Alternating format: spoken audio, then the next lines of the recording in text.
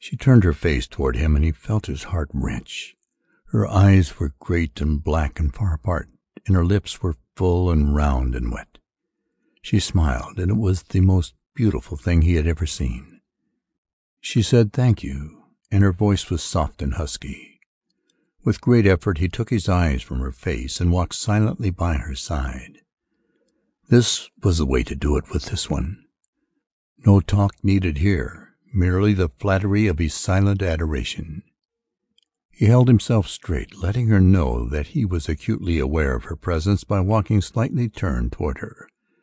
After a while he took her hand and placed it on his arm. They came to where the path turned out to the little peninsula, and he led her into the dim restaurant and seated her at a table in a dark corner. They did not speak during dinner.